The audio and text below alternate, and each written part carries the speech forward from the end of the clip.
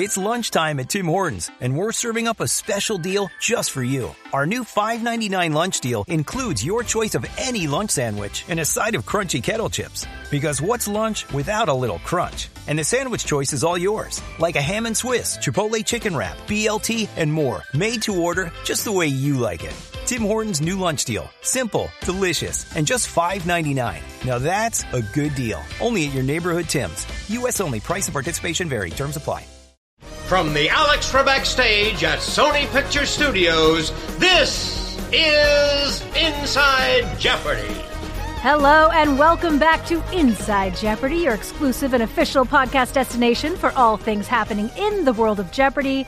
I'm Sarah Foss, and today I'm joined once again by the one, the only, Buzzy Cohen. Welcome back. Thank you, Sarah. I am here to fill the seat and the space of Michael Peterson Davies, and it is an honor, and it helps that when you live just a bike ride away and you guys need someone for the podcast, I'm here. If you could only see Buzzy's arrival, it is full electric bike excellence. Well, lots of great response, I think, to having you on the podcast, but also to our Tournament of Champions announcement last week. People very happy to see all the four-time champions in there. Yeah, I think that they are responding to what we are all excited about with this tournament, which is you get to see even more great champs, and it's a new, exciting way to relive their runs and see how good these people are in that upper echelon of play. Yeah, and with this new format, the chance, to have as many as 7 games in the finals, depending on how long it takes a single player to get to 3 wins, overall consensus seems to be, and we here at Jeopardy agree, that the more opportunities to see these fantastic champions, the better. I will say, along with all the fanfare and the support, we received a few valid questions, and as your exclusive place for all things Jeopardy, we want to address those right here, right now on the podcast. First up, many of you, you got out your calendars. You saw that the TOC was debuting on Monday, October 31st, and that there may be no way to avoid an interruption to the tournament because of Election Day on November 8th. Well, don't you worry. We're going to assure everyone that you will not miss a minute of the competition. We're going to conclude the quarterfinals on Monday, November 7th, and then we're going to feature special programming on November 8th. Then on the 9th, you'll have the first of our 3 semifinal games going forward. Love special programming. Yeah. Yeah, very mysterious. You've caught my attention. We like to keep a little bit of mystique, but we just want to make sure that no one in any of our local markets is concerned that they're going to get a preemption. That's hard on a tournament it's one thing on a regular day that happens with sporting events, elections, but for a tournament like this, you really want to see every minute. Yes, so you will see every minute. A second concern we heard about was the TV listings. People are nervous that they're going to spoil the outcome of the finals. Don't worry, we have a plan. No matter when it ends, whether it's game 3, 4, 5, 6, or 7, it will say on your listings, game 4 if necessary, and so on and so forth. So don't worry. We've got a plan for that, and we're not going to let you know the outcome. Spoiler-free zone, Inside Jeopardy, and beyond. I love it. And finally, people have also written us asking for our plan for the regular shows that are going to air after the Tournament of Champions concludes. Well, the answer is we're going to roll right back into regular programming and pick up where our returning champion left off on whatever day of the week that happens to be. So we felt shifting the traditional Monday through Friday schedule was worth it in this tournament for a chance to have a 7-day final. So we could see our champion come in on a Thursday if the finals go 5 games, come back on a Friday if it goes 6. It just depends on when it concludes, but our returning champion will come back at that time, and we'll just get back into, I can tell you, it's only been a few weeks into season 39, but it's already off to a fantastic start. Yeah, I mean, you would think that, after the tournament there's going to be this letdown, but that is not the way that Jeopardy has been rolling lately, and I think it's just going to help us skyrocket to the next level of season 39. Yeah, interestingly enough, Amy Schneider was well in her great, fantastic run when we took a break for the Professors Tournament. So we'll see. Could be something similar in season 39. Speaking of teases, let's talk about what we're going to talk about today. Well, one of the reasons we're very excited about having this podcast, we've been promising you that we're going to take you inside the show. We're going to share interviews with Jeopardy champions, celebrity fans, members of our community, and most importantly, people from our Jeopardy team. And coming up today, Buzzy and I will be speaking with our co-head writers, Billy Weiss and Michelle Loud. I cannot wait to have that conversation with them. They are superstars in my world, and I think in many Jeopardy champions and fans' world. But first, let's get into some game recap from this last week's episodes. All right, our road to the TOC continues as we are featuring some of our best episodes from season 38. We start off on Monday's show, Amy Schneider going up against our second chancer, Pam Schoenberg. This was a game. Yeah, this was a great example where Amy was really up against the wall at the end of the Jeopardy round, and she just turned it on. And I think Michael spoke about that last week. Amy is so good at getting refocused and not falling into the trap of, oh, I'm behind, I can't make it up. And you watch that double Jeopardy round, and it is like everyone's standing still. Yeah, we ended the Jeopardy round. Pam had a huge lead, and then bam, before you knew it, Amy. But still Pam in contention going into final. Oh, yeah. And I have to say my favorite moment, Johnny Gilbert doing the action movie lines. I mean, to hear Johnny Gilbert say, I'll be back, nothing like it. I'm always up for a comedy Johnny Gilbert category. I think there should be more. I mean, who can forget Johnny Gilbert with rap lyrics? I think a classic. Maybe we feed some fandoms, do a Johnny Gilbert Taylor Swift category or a Johnny Gilbert Harry Styles category. Maybe we should talk to Billy. Maybe. And Michelle you might have an inside track with the co-head writers coming up here soon. Yeah. I don't know. I'll pitch it. Get that in. Next up, we headed into Tuesday's match. This was a semifinal game from our Professors Tournament. Sam Buttrey, J.P. Allen, Katie Reed. Any chance to see our Steve Martin look-alike? And he played so well. Really strong game. And, of course, getting Final Jeopardy right. That was a tough Final Jeopardy, as evidenced by the other two contestants not getting it, the other two professors not getting it. And I have to say, the thing I really learned is that there is a postgraduate naval school. I had no idea. Sam knows a lot about it. Sam knows a lot about it. And he taught us a lot about it. I have to say, my favorite thing from that game, say something silly, Professor. Any chance within a Jeopardy game that you have cattywampus, malarkey, and zizibaluba? It's a good show. Great show. All right, moving into Wednesday's game where Amy Schneider came up against a strong opponent in Doe Park, who will be back for second chance. Doe played really well, and it was so close that if Amy had gotten Final Jeopardy incorrect and Doe had responded correctly, he would have dethroned Amy. Yeah, this was one of the closer games in Amy's run. Certainly one of the reasons we're welcoming Doe back for second chance. And you got to hear Christmas songs. You got to hear Grandma got run over by a reindeer, and Amy did run that category, as Ken pointed out. Yeah, she played great in that game. Next up, we have Thursday, another great Amy Schneider competition. This time, not as close, but it was a special game because she was honoring Julia Collins, one of her favorite players. She wore a sweater. It was her 20th appearance, and she wanted to pay tribute to one of her favorite players by wearing a sweater, kind of an iconic Julia Collins moment, our 20-game champion. Yeah, I think Julia Collins is many people's favorite player, and I think that was a big moment for Jeopardy and for all of us when Amy hit that moment. And, of course, very, very gracious of her to honor Julia. Who doesn't love Julia Collins? I can't think of a single person.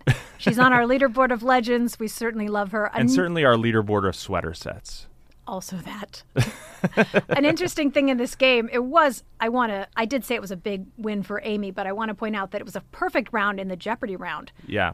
30 correct responses. So that says a lot about the quality of the contestants. Yeah. Absolutely. Moving on to Friday, this is where Amy stood alone in fourth place for most consecutive games won.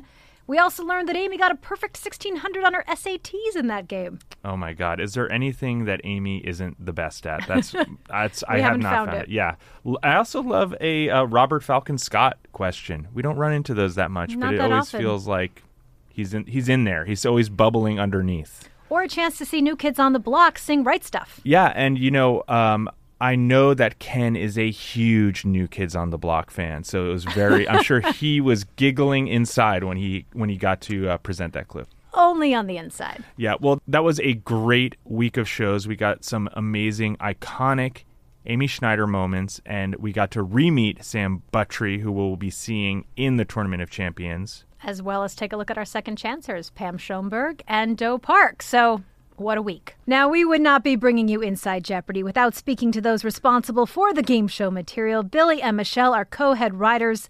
They lead the extraordinary team that is responsible for writing, researching, and vetting Jeopardy clues, and we're so excited to be speaking with them today. Billy and Michelle, thank you both for joining us on Inside Jeopardy. Thank you, Sarah. Very exciting to be here. Welcome. Thanks, Buzzy. I'm starstruck. Before you guys came in, I was saying you're the real Jeopardy royalty to me. How does that feel? I can't disagree. More importantly, I think Buzzy put a little fashion challenge here, right? Well, I'm trying to slowly up the game of the podcast in terms of dress code, and we're working towards Edwardian formal. I think Michelle is on point. Yes. I did my best. Buzzy threw out the challenge. I didn't have time to shop. I just had to shop my closet. I did what I could. It's amazing. Should we discuss it? I love the floral skirt, pleated. Really nice. Thank you. Most important fact, skirt has pockets. Oh, goodness. That the skirt with pockets is also a throwback to former contestant Jennifer Morrow's viral tweet, which was someone looking at the night sky. Wow, the universe is so beautiful. God putting his hand into black holes. Thanks, it has pockets. Well, that's a fashion throwback I wasn't expecting, Buzzy. We can cut that out. Do you want to talk to Never. Billy about his fashion? Yeah, Billy, what do you got? What are you wearing today? I am wearing pants. Yeah. And I have a shirt which is, I'm going to do this from memory. It is possibly purple, possibly red, and possibly blue. It's some kind of politically oriented statement. Yeah, very bold, and I think we're going to get a lot of letters to the podcast about those choices. Pants and a shirt. I don't know. We're It's really like We're really going out on a ledge somebody's today. planning on dining in a restaurant. Kind of Important my note. own style. All Use right. me. Well, this is all very exciting, but I have to say that it's a question I've been asked, I think, my entire time at Jeopardy. Over the last 21 years, people always say, how do you become a writer on Jeopardy? So, Michelle, tell us your story.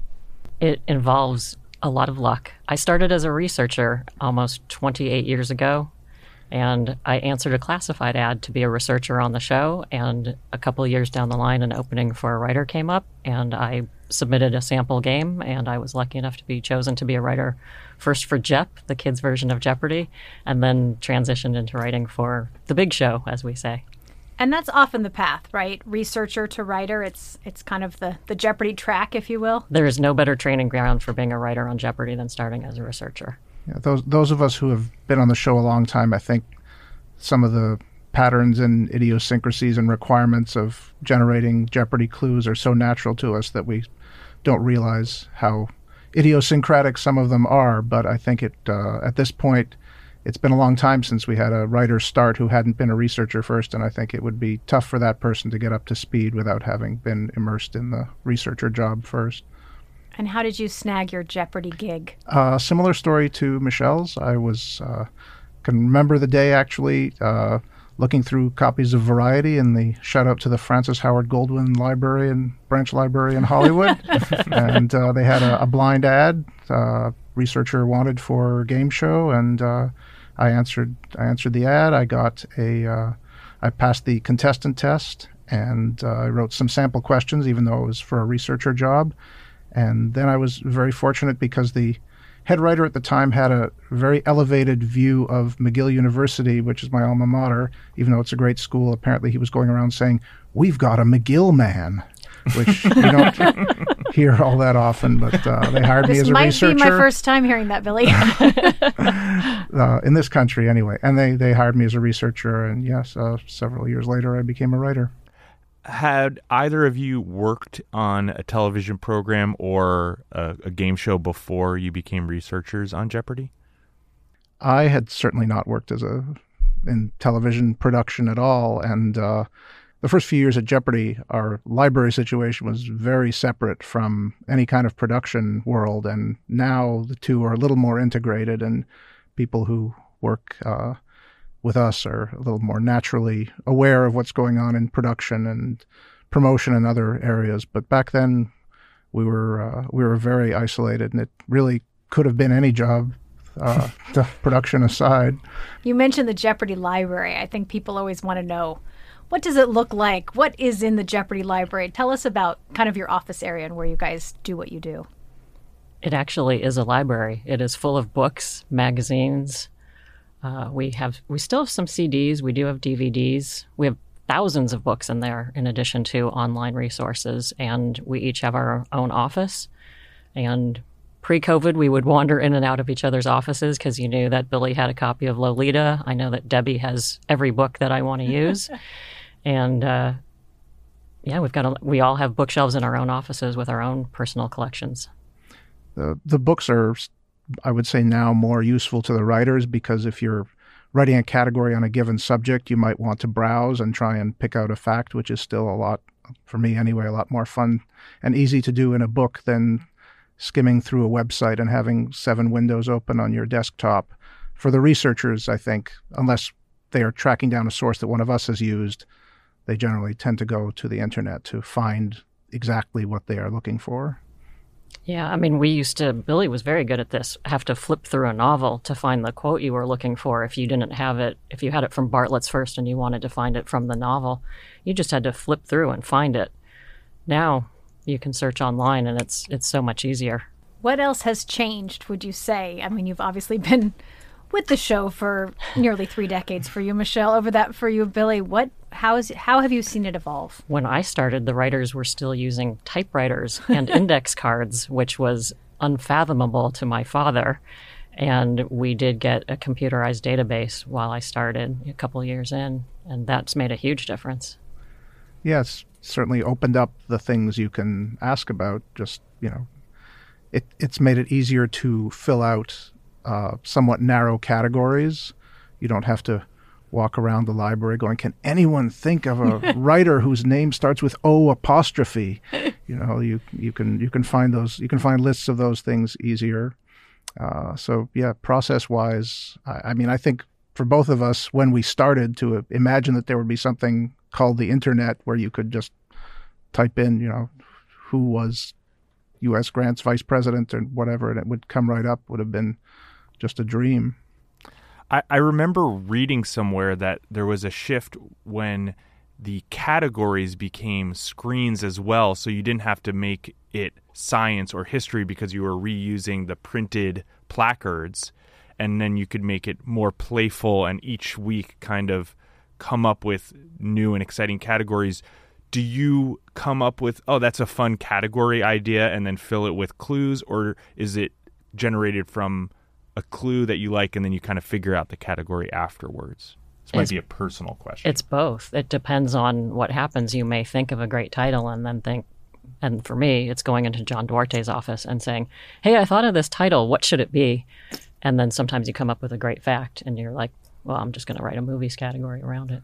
We definitely, if you look at the show from the 80s and early 90s, it was definitely had very sort of stodgy down the middle of the plate category titles, American history, science, and so forth. And when Harry Friedman became the executive producer and Gary Johnson became the head writer, we were encouraged to do more playful categories that under the previous regime wouldn't have been allowed. I remember trying to pitch a former producer a category on sleep, and he just said, that's too narrow. I said, it's a third of your life. But he just felt it was too outside the box. Speaking of the categories, from when it's conceptualized to when we see it on a game board, what does that process look like? Well, the writer sits down, whether it came out of a clue or came out of the category first, sits down and writes the category, all the clues, all the sources, one source at least for each fact, puts 7 clues in. Michelle or I, as the head writers, look over the category, put it in order, throw out the clue we like least, or keep them all if they're all good, and then code it single or double Jeopardy, and then it goes to the researcher, and the researcher goes over it, makes sure every fact in it is double sourced, and makes sure the clue is pinned, which is Jeopardy's or game showies for there's only one correct response, or you're prepared for the other ones if they should be said. And then the category is ready to put into a game. When you guys put the games together? I know I was really interested to learn about kind of the color coding and kind of how they go together. Can you speak about that? Is that too Inside Jeopardy? We're on Inside Jeopardy, so there's no too Inside Jeopardy, is There's my no opinion. such thing. I don't think it's a secret, but we color code our categories. So pink is pop culture, yellow is wordplay, blue is academic stuff like geography, history, literature. Green is kind of more lifestyle stuff like potpourri, food and drink, newspapers and magazines. And Fashion. yes, fashion. And They're all looking at me. yeah. And we try to make each game as easy or as difficult as the one before it and the one after it. It's got to be steady. Michelle, do you have favorite categories to write or anything that do. stands out? I do like writing fashion. I'm with Buzzy on that. I love literature. I love science. Geography, not my favorite. They can't all be. How about They for you, can't all Billy? I kind of like thinking. Michelle writes geography very well, and I think that one reason is that sometimes it's easier to write about things that you know little about. I also know a fair amount about literature, but if I'm writing physics, then I can pretty much be sure that if I've heard of it, then everyone has heard of it, and that makes it a little bit easier to write accessible materials. Is there a writer who runs point on the, quote, dreaded opera category, unquote? Not at this point.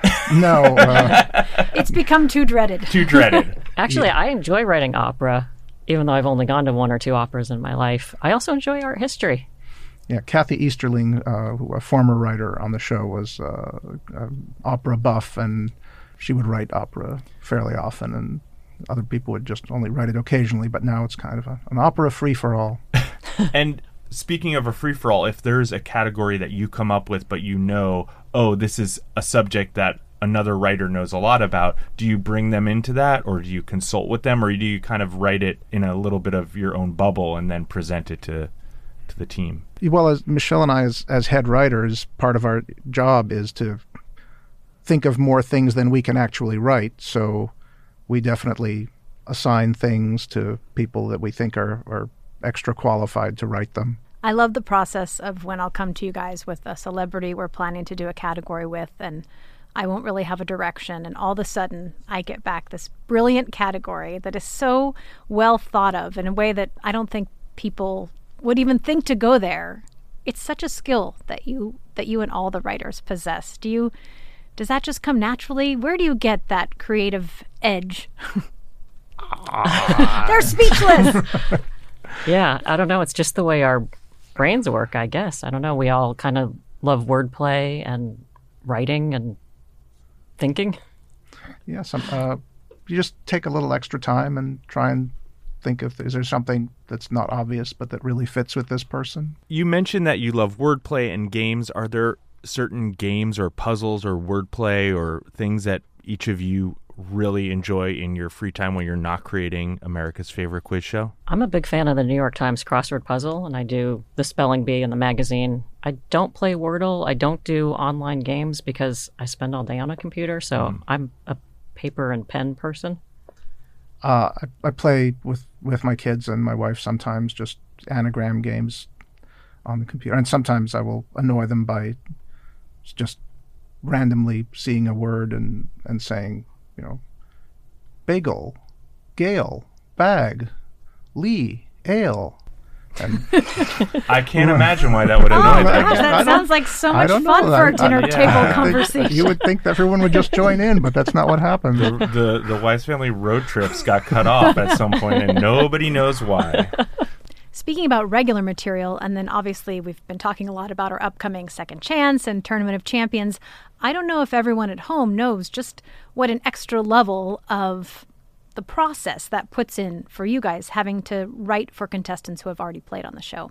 Yeah, I mean, the contestants in this year's Tournament of Champions in particular have played hundreds of games among them, and the universe of Jeopardy clues that people can respond to correctly is not that huge, so it's an effort to either phrase things a new way that's not related to the way they had it before, or find something completely different to ask about. So no contestant has an advantage because they already had a clue about Mary Shelley or whoever. We hear from so many interesting people on this podcast about their love for learning. What if you could learn from the world's best, all in one place? You can with Masterclass. With Masterclass, you can learn from the best to become your best. Masterclass is the only streaming platform where you can learn and grow with over 200 of the world's best for just $10 a month. And you can access Masterclass on your phone, computer, smart TV, or even in audio mode. Confidently navigate the media with the influential, intellectual Noam Chomsky.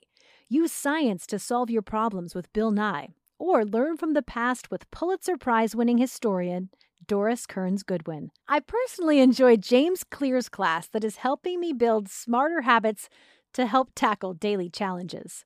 Right now, our listeners get an additional 15% off any annual membership at masterclass.com/Jeopardy. That's 15% off at masterclass.com/Jeopardy. masterclass.com/Jeopardy. Factor's ready-to-eat meals make eating better every day easy. When my schedule gets busy, it's nice to have pre-prepared, chef-created, and dietitian-approved meals delivered right to my door. With over 35 different options a week to choose from and over 55 nutrition-packed add-ons, make your weekly meal planning even more delicious and easy with Factor. Plus, Factor meals are 100% ready to heat and eat, so there's no prepping, cooking, or cleaning up. Get started today and have a feel-good week of meals ready to go. Head to factormeals.com/Jeopardy50 and use code Jeopardy50 to get 50% off. That's code Jeopardy50 at factormeals.com/Jeopardy50 to get 50% off. It is. So obviously you have a lot of pre-production that goes into every tape day, but then you're very much a part of the judges' table on the actual production day, as well as a number of other things that happen on a tape day. Can you kind of talk us through a typical tape day for you and your team? Well, we start off with the 6 games that are possible games for that day, and then the person from the outside company, Sullivan Compliance, calls us and tells us which 5 we're going to do and in what order. Then there is a tape day meeting, which involves the host and a few other people, and we make any last-minute changes if the 5 games turn out to have similar clues within them that are too similar, either because they'll advantage the contestant or because people are just going to get sick of hearing about Benjamin Franklin. Then we change those. Sometimes the hosts are coming to that material kind of late in the process, so they have things that they want to phrase a different way, or they might need help with pronunciation. Yes, there are some doozies of Why pronunciation. is everyone staring at me? And then, then the games are in hopefully final form, and off they go to the production realm. Yeah, and one change that has happened in the last couple of years, Alex used to work off of a big script and mark off each of the clues with his Crayola because we realized that didn't make much noise. And now everything is electronic. So the clues are actually, brought up one by one for our host. And those all have to be scanned after you guys do your completion. So there's a whole added level to that process.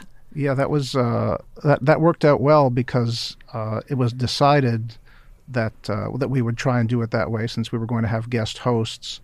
And it was a long process for Vista Electronics, who does all that work for us. And they finally got it right. And then on one particular day, we had I won't say which guest host, but this guest host was struggling a little with jumping around the script and figuring out what had been asked and what hadn't been asked, which is hard. Alex made it look easy, but it's not easy when there are 30 clues on a board.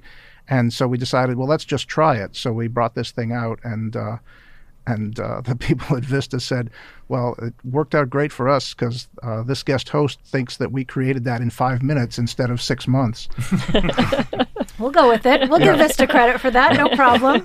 Okay, so the games are ready. It's time to shoot our 5 shows. What does that look like for you guys? Well, we go to the stage. Michelle and I are at the production table. The judges' table, as people have known it for years, yes. Yes, the judges' table.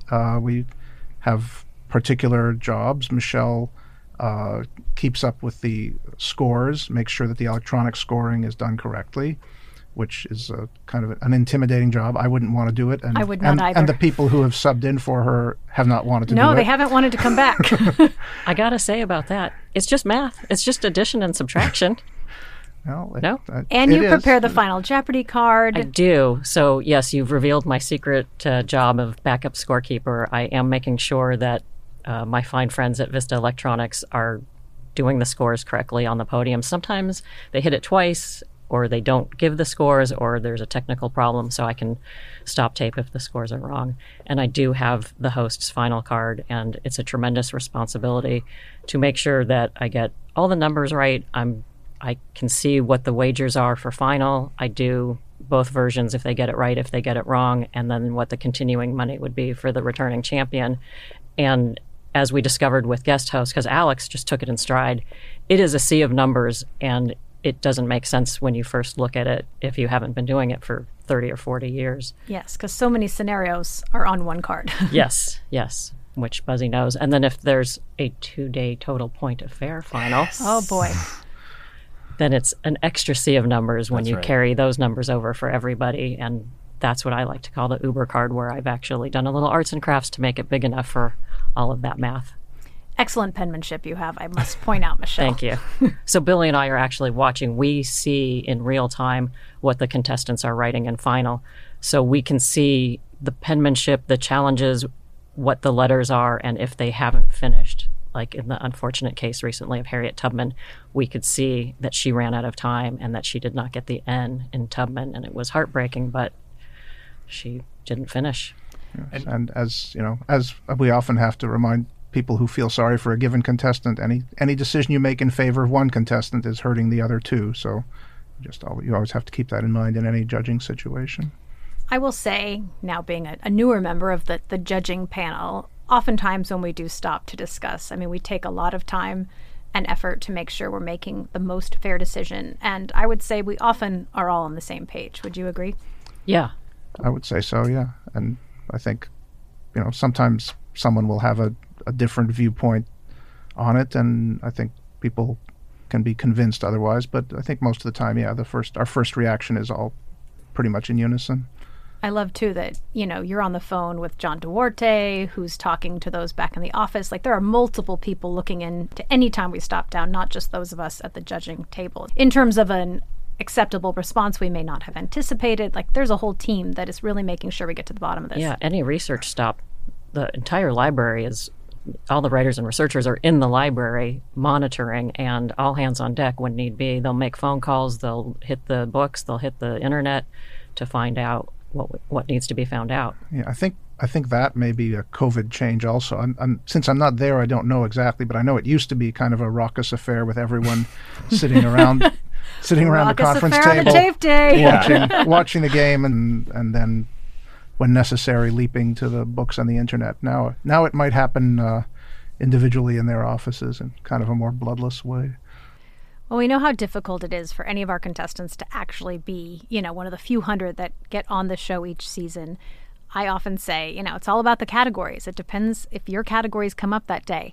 What would be like a dream day for either of you if you were a Jeopardy contestant in a world of categories? RuPaul, art history, crossword clues, books and authors. All right, we've got your lane. How about you, Billy? Literature, sports of the last century, history, maybe a little geography, and I'll take a few surprises too. Well, potpourri for Billy. I like it. Right. Recently, we had regular Virginia on as a category, kind of a little ode to Margaret Shelton and her response earlier in the season. How does something like that come about? How do you guys make those decisions on the callbacks you're going to do of sorts? When something gets the public's attention, then, it's always fun to play with it on the show, and you don't want to be chasing viral moments in kind of a pathetic way. But when something... I'm right here, Bill. But that one seemed obvious, and it was just a natural as a category too. It didn't have to be forced into a way to make it a category. It just was a category, West Virginia and regular Virginia. So that was an easy decision. Which makes me want to ask, do each of you have a favorite clue or category in your long tenure that you always think of as like, yeah, that was the one? Nailed it. Yeah. I have a favorite. Let's hear it. I don't remember the category. It might have been food and drink. It was a final. What was so great is I got it from the label, and it was like in 1929, Charles Eady, and maybe this isn't the exact wording, came up with this flavor to reflect the times ahead, and it was Rocky Road ice cream. Ah. That's very good. Billy? It's actually, it never appeared on the show, although I did manage to. Wow, what a winner, Billy. I managed to get it into the interview. Sometimes you just see something, you're like, that is a clue. And now I think the names have maybe aged out of people's consciousness, but I saw an interview once where Gene Siskel said, people keep giving me lighted pens and I never use them and I'm sick of getting them. And I just thought, what a great little bit of deduction. What would you give a movie critic? You would give him a little lighted pen so that he could write notes in the dark. And I just never managed to get it onto the show, and now no one remembers Gene Siskel, and I guess that was not as charming a story as you would hope. Well, you've revealed it here on Inside Jeopardy, so Yes. now we can't use it in a game, but Yes. it will live on through this podcast, I think.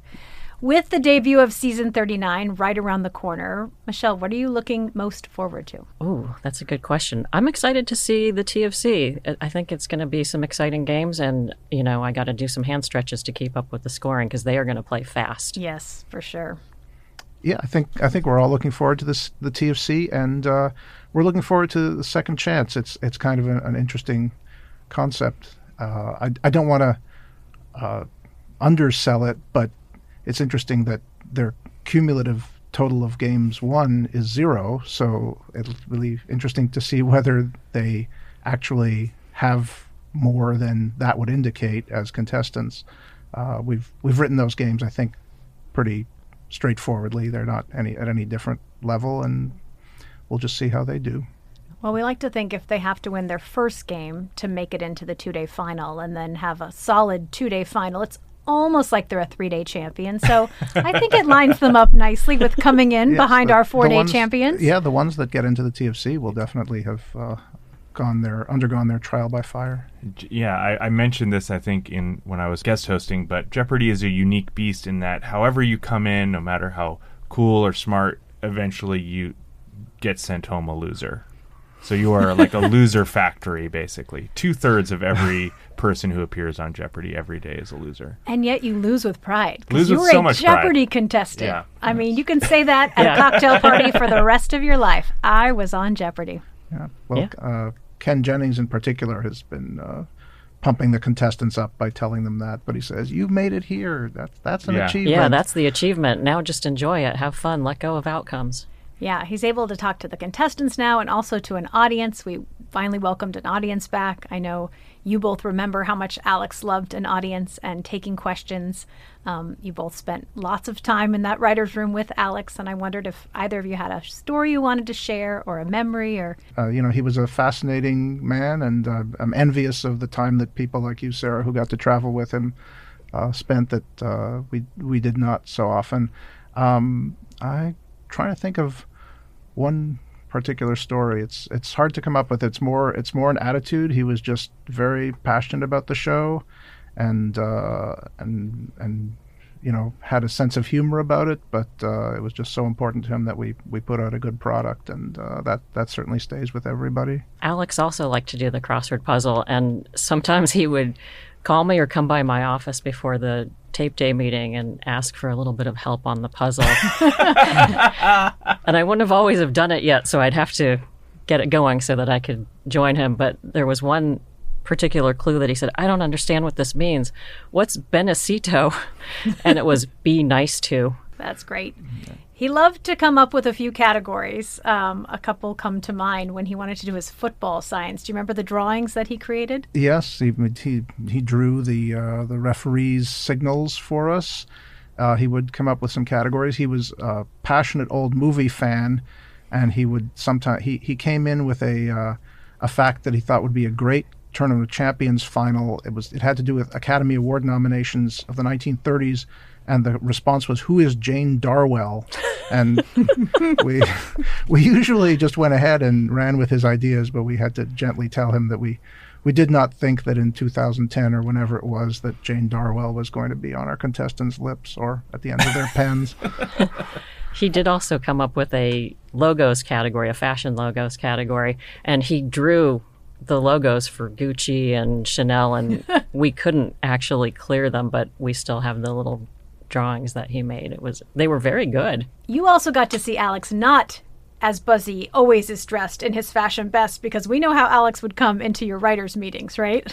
This is true, and actually before I worked on the show, I was a big fan of the show, and I still have somewhere in my house a Post-it that my mom left me that she had seen Alex at Arts Deli in Studio City and said he was not his usual dapper self. And, I didn't know at that point Alex would show up wearing a pair of jeans and a T-shirt that someone had given him, and, you were lucky if there weren't stains or rips in the T-shirt because he wore it to do work around the house. And I will just add, I have seen Buzzy in jeans and like a hoodie when I came to your house one time. That's you were right. not in a suit, and I was shocked. Yeah. Yes, it is shocking, though. It's like seeing, like when you see a dog that's been shaved for surgery. It's just I would not have put it that way.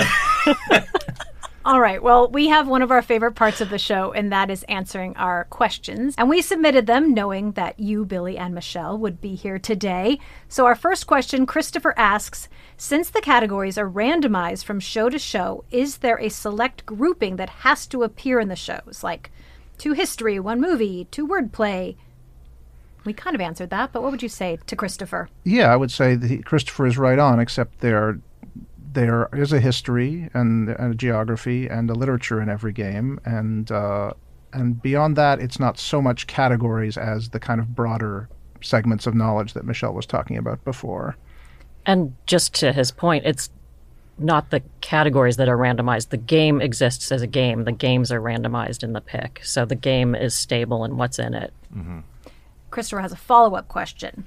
Say I was able to make it on the show, what advice would you give new contestants, and what would you tell them to study in order to prepare? I would say first I would tell them to study, because sometimes contestants come on. I mean, I know sometimes they may not have had time, but I feel like how many chances are you going to get in your life to win $30,000 in half an hour? You might want to focus on it a little bit. I would say who was president in what year and what are the capitals of the world's countries would be a very good place to start. And study what you don't know. Ken famously didn't know booze and made sure that flashcards of booze were done. Also, wagering is going to come up. You may not get a daily double, but you are probably playing final. Watch a video. See what you maybe should do. There's plenty out there. There's a ton of them out there. Yep, there are a lot of people giving good advice on wagering. Good advice on studying is out there as well. We have almost 40 years of Jeopardy material to look back on. Not that you repeat, but there's areas of information that are, let's say, in the Jeopardy wheelhouse. Absolutely. Yeah. All right, Hunter asks, as someone who writes and hosts his own family Jeopardy games for his mom, father, and sisters, I have to know, what makes the perfect Jeopardy clue? Something that makes a player or a viewer go, I didn't know that? Yeah, that's the classic response you want. Well, there are 3 classic responses. I knew that, I should have known that, I didn't know that, but now I'm glad I do. I lean towards things that you can figure out, like the lighted pen example. I think those are fun when it's the contestant might look at a clue to start with and think, how is anyone supposed to know that? But then maybe a second or 2 later, they realize that there's a back door to it. Those are not that easy to come up with, but to me, those are the most enjoyable clues. And those make great daily doubles, the clue within the clue, 2-step process to figure it out. That's great for a daily double or a final. Makes for a great game. I definitely love when you don't know a clue at face value, as you're talking about, Billy, but you can get there. There is something uniquely satisfying about that feeling, and that's really, I think, what the writing that you two and your team do, why it feels so good to watch at home, because when you figure it out, something that you maybe didn't know off the top of your head, oof, Can't beat that. Can't beat that. Can't beat this interview in terms of satisfying. I feel satisfied. That is it for today's episode of Inside Jeopardy. Thank you again to Buzzy, Billy, and Michelle for joining me. As always, it is a pleasure to spend time with the three of you. Looking ahead to next week, we will be featuring the first exclusive interview with our Jeopardy hosts, Mayim Bialik and Ken Jennings. You won't want to miss it. So make sure you subscribe to the podcast, and as always, rate us, leave us a comment, share across social, and follow us at Jeopardy on Twitter, on Instagram, on Facebook, and on YouTube. And send your questions in to InsideJeopardyPodcast@gmail.com. See you next week. Thanks to our guests. Thank you, Sarah. Thank you. It was great to be here. Thanks, Sarah. Thanks, Buzzy. And thank you, Billy.